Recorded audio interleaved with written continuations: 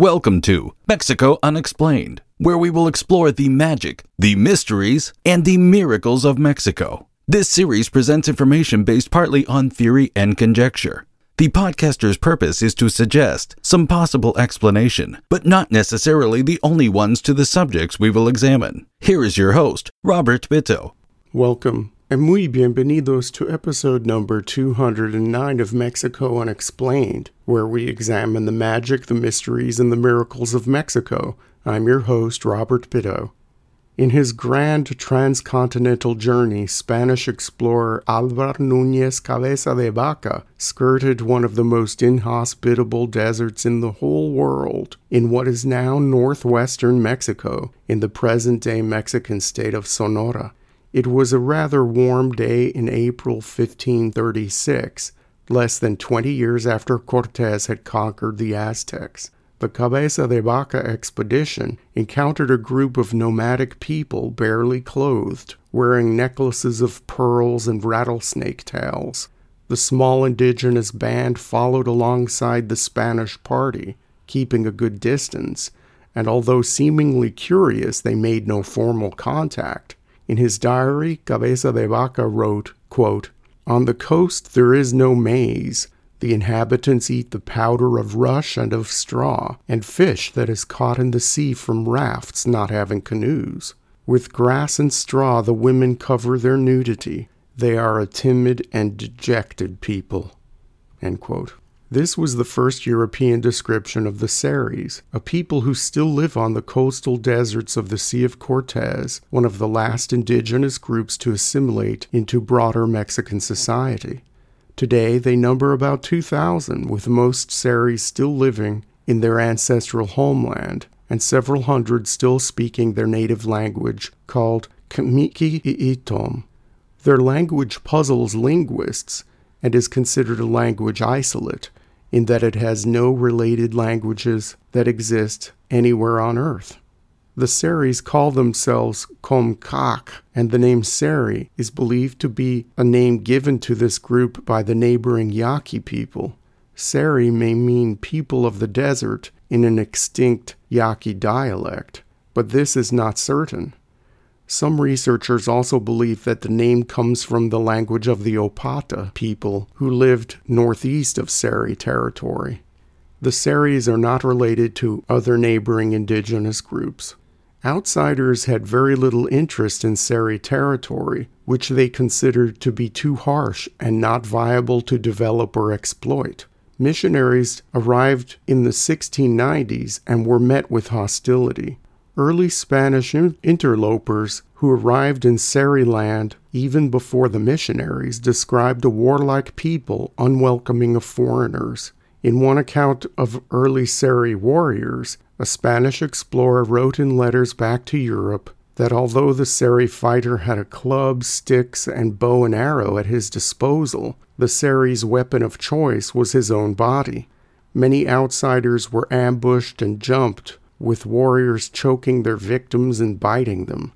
According to this explorer, he had, quote, greater fear of the throttling hands and rending teeth of the savage warriors than of all their artificial weapons combined.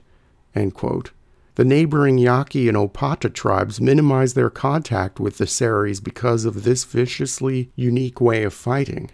The Seris' intense hand-to-hand combat likely fueled unfounded tales of cannibalism that kept away curious foreigners for centuries, although stories of gold on Tiburon Island brought a few intrigued fortune hunters from other parts of Mexico and even the United States in later years. In most cases, those bitten by the gold bug did not make it out of Seri territory alive, succumbing to the elements or meeting their demise at the hands of the less than welcoming Seris. According to the Seri creation story, there were once 12 bands of Seris originating from 12 sisters. These 12 bands once roamed the entire length of the northeastern shores of the Sea of Cortés in the modern Mexican state of Sonora, with part of one band living across the sea in the eastern coast of Baja. In more recent times, anthropologists have identified 6 distinct groups which eventually blended into the one single group we see today. The Seris now live in two municipalities on the mainland, Punta Chueca and El Desemboque, and seasonal encampments on the islands of Tiburon, also called Tajejoc, and San Esteban, also called Cofteecal. The Mexican government granted Tiburon Island to the Seris to be held in trust by the tribe, and it is now part of an ecological zone administered by the Seri people. It contains many sacred sites, including a series of caves. The Seris believe that the island was the first piece of land to exist on Earth. When the world was covered in water, a gigantic sea turtle flapped mud on his back, and this became Tiburon Island. For another interesting legend about this place, please see Mexico Unexplained episode number 145, titled The White Giants of Tiburon Island. The sea turtle that features prominently in the beliefs of the Seris was once their primary source of food. Before the arrival of the Spanish, and even for centuries after, the Seris lived a hunter-gatherer existence, relying on the sea for most of their food. The sea turtle, various types of fish and mollusks, and even pelicans formed the bulk of the Seri diet. They augmented this with plants from the desert, including cactus fruit and seeds from mesquite or ironwood trees. The Seri would grind up the tree seeds and form a kind of gruel or mush with water. Later they would make a type of flatbread from this seed dough, fried in animal fat, like the typical Indian fry bread served at every modern-day North American powwow. The Seris have long since made an alcoholic drink out of the fruit of the pitahaya cactus and still drink this special beverage during festivals and family celebrations. Since the early 20th century, overfishing in the Sea of Cortez has depleted many of the marine resources the Seris have relied on throughout their history. These people, who were once completely reliant on the abundance of nature to provide for them, have since adopted the standard Mexican diet, which has brought a variety of health issues to the community, including obesity and related conditions such as diabetes. Tribal elders claim that drinking cactus juice can cure diabetes, but this has not been evaluated by Mexican health officials or anyone else. Because the territory of the Seris is considered harsh by outsiders and has also been seen as having little economic value, these people were almost completely left alone until the last few decades of the 1800s. With most of their ancient culture still intact, the Seris attracted attention of anthropologists, specifically from France and the United States, who were interested in studying one of the last untouched indigenous societies in Mexico. Researchers found a matriarchal culture with bloodlines recognized through female heads of families, although authority in most matters was vested in men. Women raised children, tended to the home, gathered materials from the desert, and made baskets, while men were responsible for fishing and what little game hunting could be had inland. Linguists at the beginning of the 20th century also rushed to the area to study the unique Seri language, compiling grammars and vocabulary lists before it was too late. Books and articles written about the Seris from this time got the attention of the national government in faraway Mexico City. In the 1920s and 1930s, the Mexican government sent educators and health professionals to try to force the Seris to integrate into the broader Mexican mestizo society. Until that time, the Seris had roamed up and down the coast and into the desert, making temporary encampments to follow seasonal resources. The Mexican government wanted all the Seri people settled, so they had them live in two primary towns. They also set up tribal councils and a local government structure that was altogether alien to this previously autonomous and self-sustaining people. While the Seri children learned Spanish in school, the Seri language remained strong. Because of the various outside influences and many rapid disruptions to the Seri way of life, by the early 1930s there were only a few hundred Seris left. For a time, many believed that the whole tribe would only last as an intact people for 1 or 2 more generations. In the end, the Seris proved the doubters wrong, as their population adapted to the encroaching modern world and rebounded, carrying their culture with them well into the future. Besides the holidays on the Catholic calendar and some Mexican civic holidays observed by modern-day Seris, the most important celebration for the tribe revolves around the Seri New Year.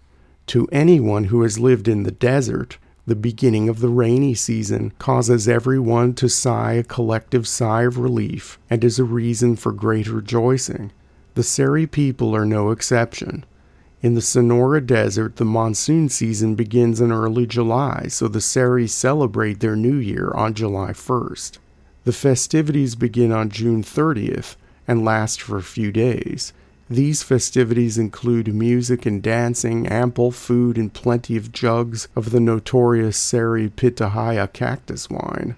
The Seris build lean-to-like shade structures on the beach as reminders of their ancestral encampments. They also paint their faces in ceremony for good luck in the new year and to ward off evil spirits. Characteristic Seri face painting usually consists of a line drawn across the face under the eyes, and below that line, intricate geometrical patterns or blocks of various colors. Outsiders are welcome for the New Year's celebrations, and tourists are encouraged to visit. During this time, many people in the Seri villages make a nice portion of their annual income from craft sales to tourists. The craft industry was a must to fill in the gap of income lost from the dwindling supply of fish from the Sea of Cortez. The Seri people are known for their basket weaving and carvings of figurines made from desert ironwood. Basket weaving dates back to time immemorial. Legend has it that the first Seri basket maker was a man, and when he was about to die, he taught his craft to a teenage girl, and ever since then the making of baskets has been the exclusive realm of women. Baskets are made from the bark of young desert trees that crafters strip and fashion into vessels of striking beauty. Some elaborate baskets may take months to create. While basket weaving has always been a part of Seri culture, ironwood carving has a definite modern starting date, the year 1963.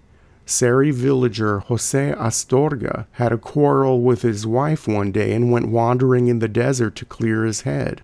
He rested underneath a large ironwood tree, and somewhere in the twilight of dozing off, Jose heard a soft but strong male voice say this to him: "Make good use of this tree. Make figures out of the wood of this tree. Sell the figures and support your family with the money you will earn." The voice, wherever it came from, came at a time when the local economy in Seri land was particularly depressed. Jose gathered some wood and took it home. He broke out a machete and started hacking away at the wood. Over the course of the next few days, he would fashion birds, turtles, and other animals out of this incredibly hard wood. His daughter, Aurora, started to carve too, and then other people in the village followed suit. Over time, the carving and polishing processes have been perfected, and the gathering of desert ironwood has become a common practice for the Seris, almost like a modern-day throwback to their not-so-distant hunter-gatherer past. Non-Seris in the area have since made knockoffs of the Seri carvings, but the income generated by this recently invented craft has made a world of difference to the Seris, who have struggled economically ever since they were thrust into the modern world against their will. Today, schools in the 2 Seri towns teach in both the Spanish and Seri languages. The United Nations has proclaimed the Seri language vulnerable, which means it still has children speaking the language, but not so much outside the home. Local leaders in the Mexican central government are confident that recent efforts to preserve Seri language and culture will allow one of the last indigenous groups faced with assimilation to continue their ancestral traditions for many generations to come. Thank you once again for listening to another episode of Mexico Unexplained. Remember to like and subscribe to us on YouTube and follow us on Twitter. Tell your friends by sharing these shows with others. Please go to our website, MexicoUnexplained.com, for references, illustrations, and for free access to transcripts of past shows. Please visit Amazon.com to purchase the books Mexico Unexplained and Mexican Monsters to get hard copies of the magic, the mysteries, and the miracles of Mexico. We appreciate your kind attention once again. Until next time, thank you and gracias. Thank you for listening to another episode of Mexico Unexplained with host Robert Bitto. For show summary, relevant links and commentary, please check out our website at mexicounexplained.com. Like us on Facebook and be a part of the conversation. Adios and hasta la vista.